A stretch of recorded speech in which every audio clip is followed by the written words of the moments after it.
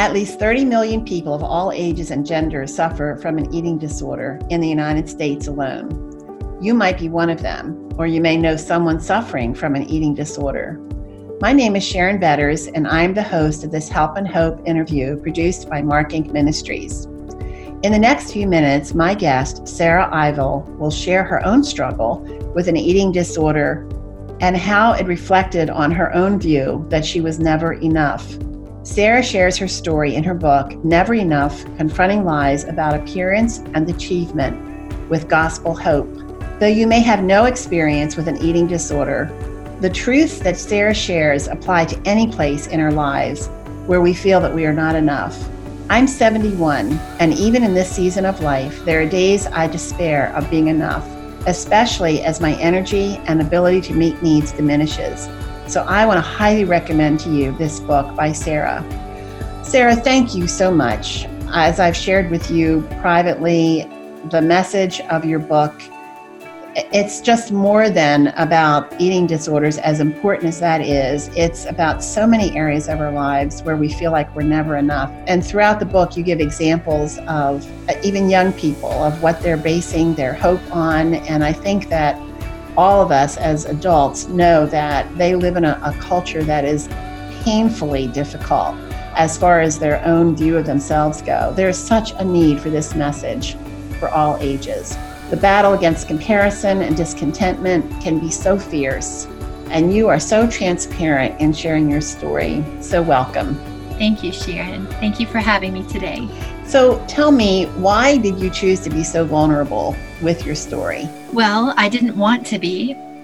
And to be honest, there were a couple of times when I was writing this book that I wanted to tell my publisher, let's not do this. But I was convicted by two passages I want to share with you. One is, well, they're both in 2 Corinthians. One is 2 Corinthians chapter 1, verses 3 through 4, which says, "Blessed be the God and Father of our Lord Jesus Christ, the Father of mercies and God of all comfort, who comforts us in all our tribulation, that we may be able to comfort those who are in any trouble with the comfort with which we ourselves are comforted by God." And Sharon, I knew that to the extent that I share my suffering and my sin and shame and the comfort I received from God in the midst of it, I would bring comfort to those in trouble by God's grace.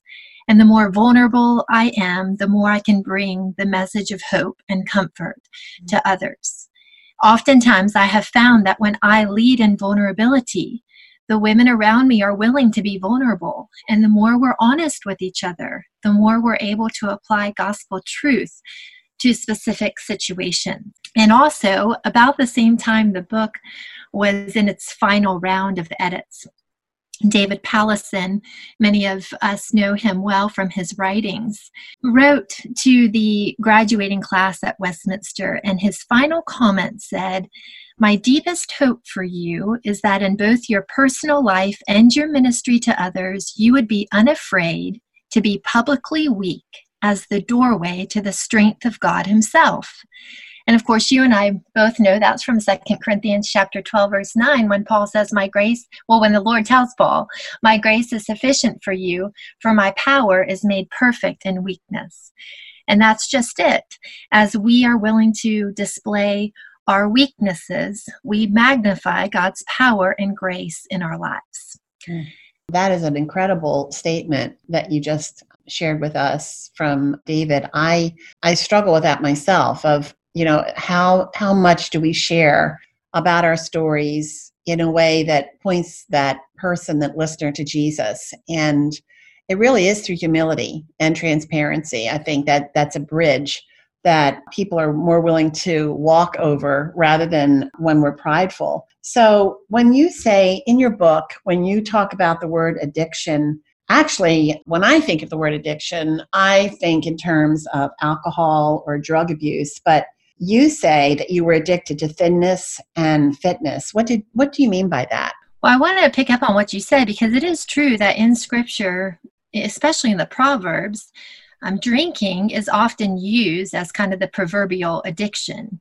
But scripture also invites us to broaden that definition. So I think about 2 Peter chapter 2, verse 19, which says, "For whatever overcomes a person, to that he is enslaved." And I knew in my life that thinness and fitness had overcome me, and I was enslaved to it because I could ask myself just a very simple question: what do I have to have in order to feel significant or satisfied or successful?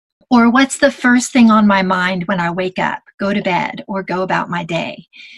And over again, my answer would be, I had to eat perfectly according to my standards and exercise every day to feel good about myself. I planned my entire day around eating and exercise. And I had to be in total control of what I was eating, never even letting anyone like my mom fix a meal for me. So I knew that these two things had overcome me, that I was enslaved to them. What are some of the lies that you've identified that fed into that addiction? Well, I identify 5 in the book, but I really want to just point out 2 to our listeners today, because there were 2 that were at the very root of this. First was, I have to look like her, whoever she is, whether it's a supermodel on a magazine or billboard, or whether it's a sister in Christ in my church who is known for her beauty, or whether it's somebody in my school, one of my peers. I had to look like her in order to be beautiful. And the other one was, my worth is based on my outward appearance, or not only my outward appearance, but my outward performance. So I had these 2. My worth is based on my outward appearance, and my worth is based on my outward performance. And those 2 things really led me down the slippery slope of an eating disorder. Well, we live in a culture that definitely tells us that that is what gives us value, and that is what gives us significance. For some reason, I'm on the mailing list of a magazine that is really designed for young adult women. And I thought, well, I want to get inside the heads of my granddaughters, and so I'm going to check this out. And frankly, I have to tell you, it was terrifying to see what they're being fed as normal, that and the idea of the physical and achievement and the power is within yourself. And that is the message that keeps coming through to us.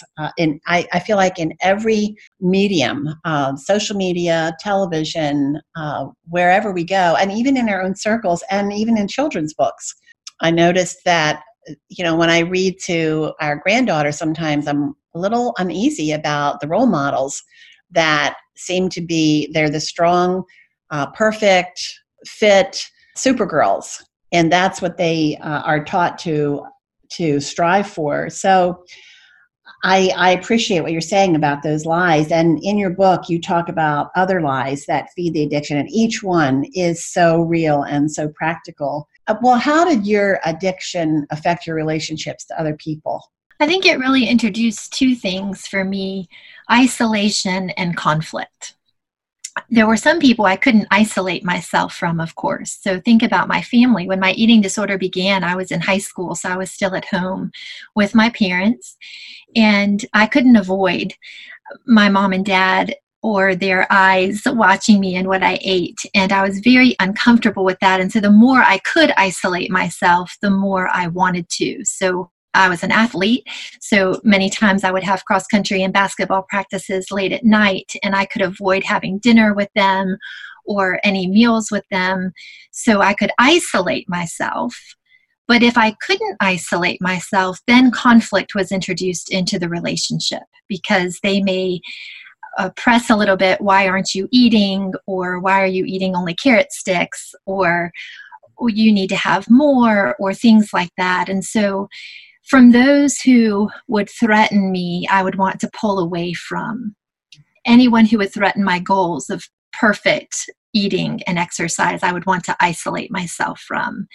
But even in good, well-meaning relationships, and I did enjoy being around my friends and my youth group and other people that I loved, I did find a sense of wanting to isolate this area of my life from them, not wanting anyone to know what was going on in that area. Or if there were a few people I was willing to be vulnerable with, only sharing just enough so that too much conflict wouldn't be introduced. Mm. So those two things, isolation and conflict. Did those two things help open your eyes to your addiction, or were there other things that helped you see, hey, there's something not right here? Well, along the way, certainly family and friends and their concern for me were very important. I didn't like them. I didn't want their comments. I did not warmly invite them. But when they spoke, I heard what they said, and it was becoming kind of that little rock in my shoe I couldn't get rid of and was irritating to me, recognizing I have a problem. But ultimately, Sharon, it was God's word that opened my eyes that I was enslaved to a prison house. And the Lord was gracious and worked in my heart in such a way to bring me to the point that I wanted help. I wanted out, and I wanted to be free.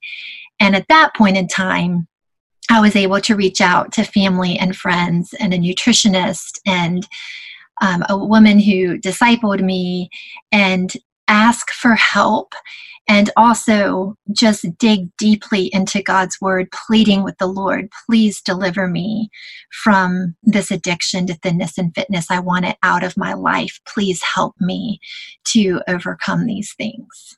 And so how long did it take for you to feel as though, okay, I've finally broken out of that cage? Well, I wish I could say it was a few months or a year, but I have to be honest and tell you it was about 5 years that I was fighting hard, that I was making steps in the right direction, but then would slip back, or that I would think I was finally free only to find out I wasn't, or to really, okay, I've got this, to really understand, no, I'm still addicted to these lies, or believing these lies, and addicted to thinness and fitness. So it was about 5 years, Sharon, that I battled hard, and I was striving to put these lies behind me. And I had lots of really great things in place.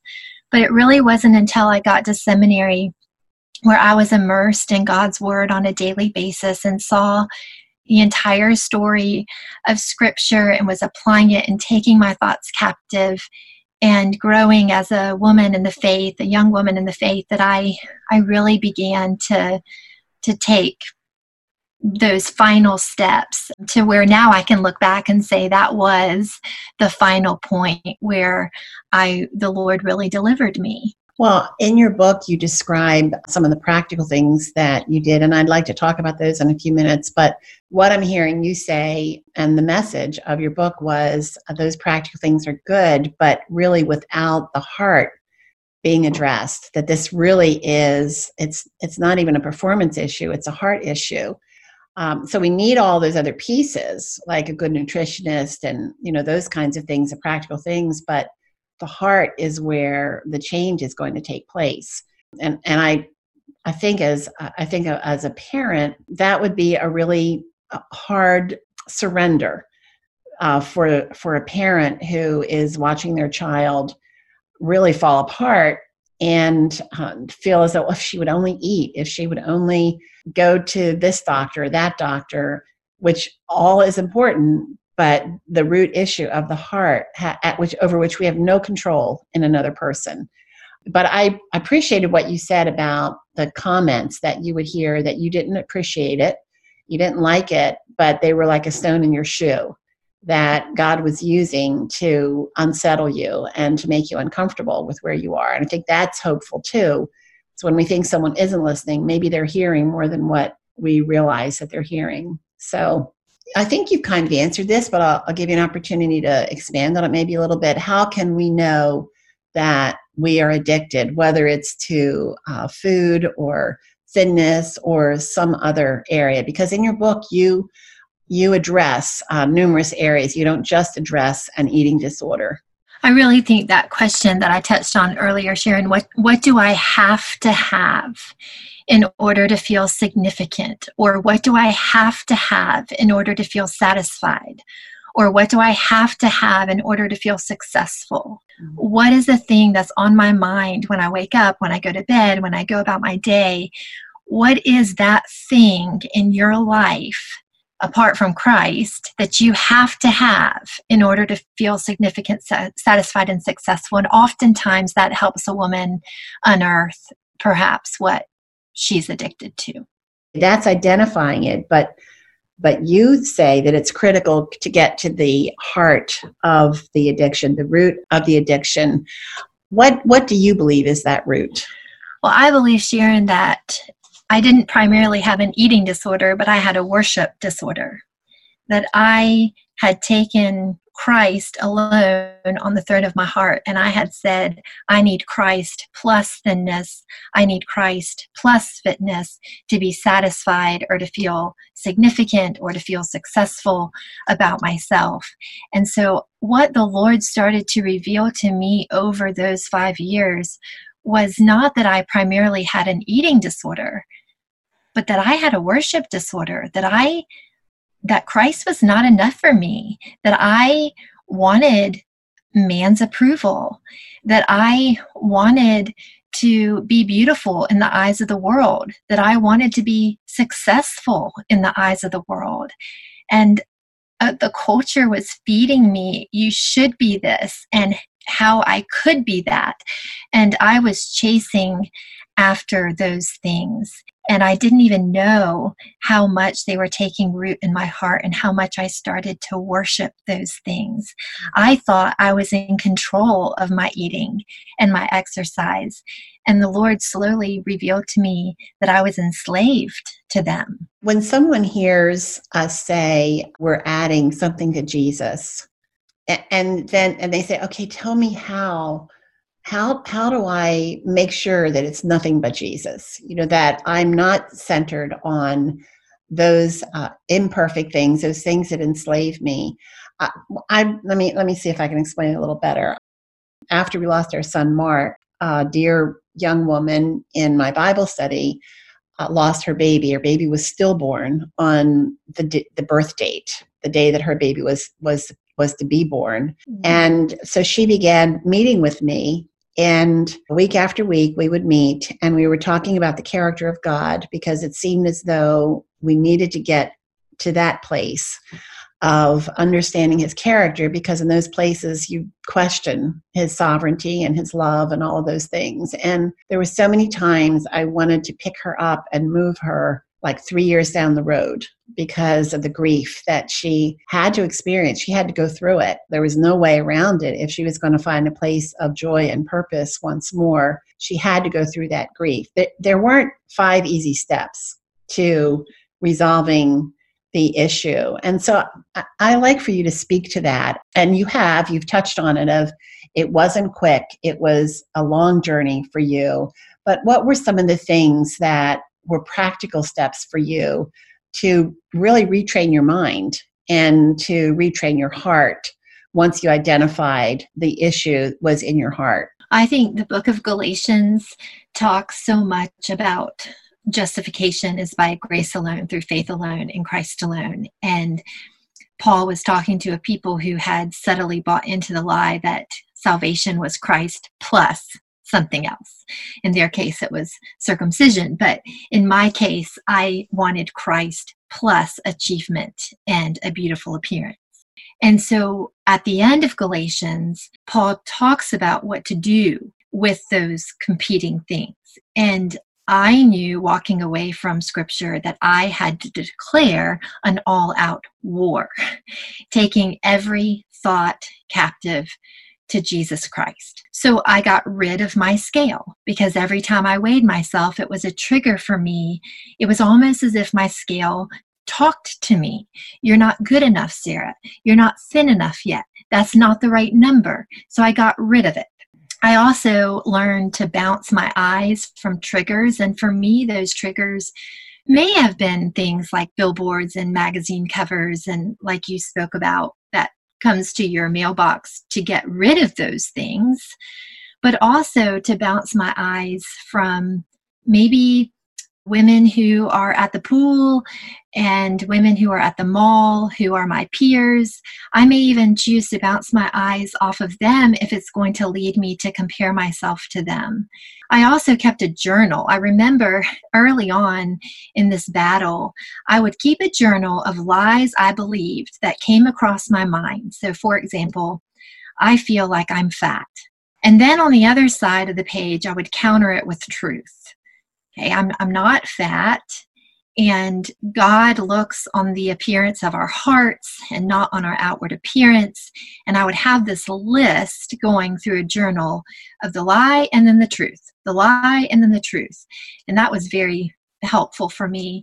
But more than that, Sharon, I want to emphasize today that we need to, instead of isolating ourselves, move into the covenant community. So having some sisters in Christ praying for me, that I could tell them what was going on in my heart and life and ask them, would you be willing to pray for me and ask me the hard questions?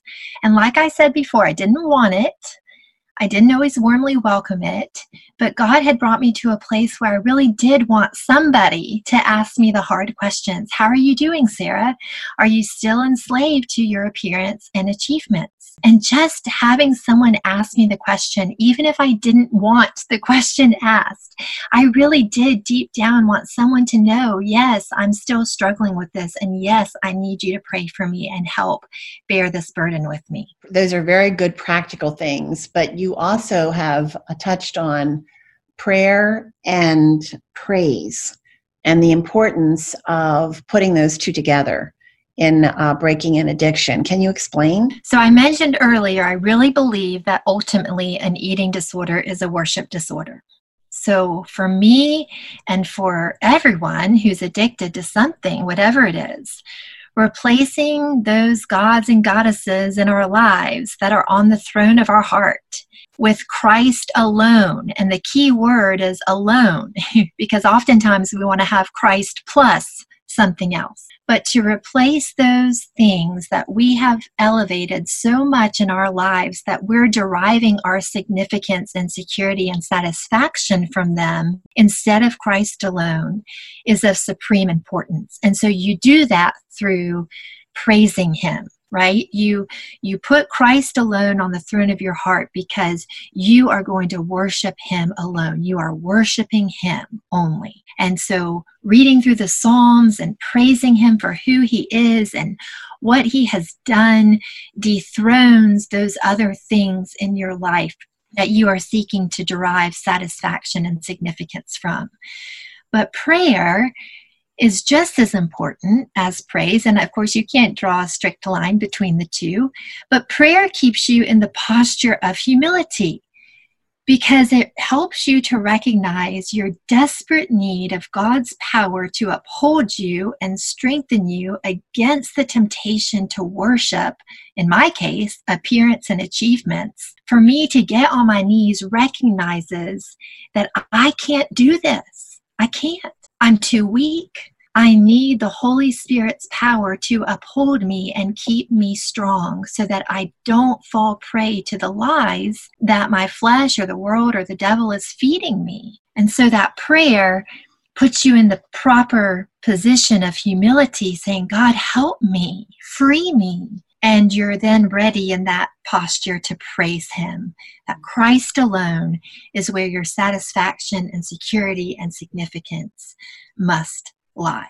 And Sarah, I know that you've said it, and perhaps we need to keep saying it so that those who would say, okay, that's what I'm going to do, and they do it, but they still have the struggle, that this is a lifetime. This is a lifelong practice of prayer and worship. It's not a pill, it's not a magic potion, but it is the antidote to the idea of Jesus plus something else. Nothing but Jesus, Christ alone, and it's daily, over and over and over again. Well, I think about parents who have children who are struggling with the culture, the lies about appearance, and their weight and their power and all of that. What counsel would you give to these parents so that they can help their children combat the messages of the culture? I would say 4 things, Sharon. First of all, and some people may say, well, of course, but number 1, pray for your child. It really is true that we are powerless to change our children, but Christ changes them in his time and in his way. And so our hope is not in our ability to change our children. Our hope is not even in our children changing. Our hope is in Christ, who can change our children when and how he wills to change them. And so don't ever underestimate the power of prayer. Plead before the Heavenly Father on your knees for your child, and plead that he would deliver them and protect them from these lies. So that's number 1, pray for your child. Number 2, talk to them, talk often and openly with them. I think sometimes parents are scared to death to talk to their children because of what they might find out to be true, or they're afraid that their children will push them away. And I've already shared with you, I really didn't want my mom to talk with me about the things she was seeing in my life, and I wanted to push her away. But I just want to encourage moms and dads out there, maybe sisters or brothers listening. I heard what she said, and I heard her concern and her love and her voice. And I would just tell you, keep talking to them openly with them, maybe pray with them over these lies that they're believing, and keep that open channel of communication. So pray and talk. The third thing I would encourage you to do is walk with your child through it. Don't leave her alone. She probably won't admit this to you, or he won't admit this to you, but it's terrifying to be enslaved to an addiction. At some point, I think every addict realizes, I don't have power over these things anymore. I really am enslaved to them. And so walking with your child, letting her or him know you are there is so important, that you're not going to walk away from her. And then finally, I would say, not only pray, talk, and walk with them, but engage with others in your church about it. I hear women all the time tell me they're afraid to open up and share deep struggles that they're going through. And I think it's so important to engage with others in your church, a couple of sisters. Maybe you don't want a large group, and that's okay, but 2 or 3 other sisters, or if you're a man listening to this, some brothers in Christ that you can really pray with, who can help you through this and bear this burden with you, is so important. So those 4 things: pray for your child, talk often and openly with your child, walk with your child through it, and engage with others in your church about it. A few safe people who you know will keep this issue safe and confidential, and love your child with you. You know, Sarah, as you were talking, I thought that's good advice no matter how old your children are. I mean, our children are they're getting closer to 50 than 40. And those 4 things are critical to keeping an open relationship and to building a relationship. So that's really good advice, good counsel. Well, as we're wrapping up our time, I'd like for you to imagine that you're sitting across the table from one person who is struggling with an addiction.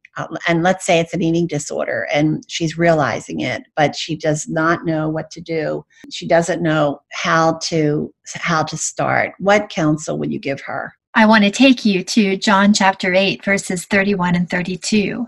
Jesus said, "If you abide in my word, you are truly my disciples, and you will know the truth, and the truth will set you free." So I want to tell you, dear sister, your hope is not in being able to change, but in Christ who changes you.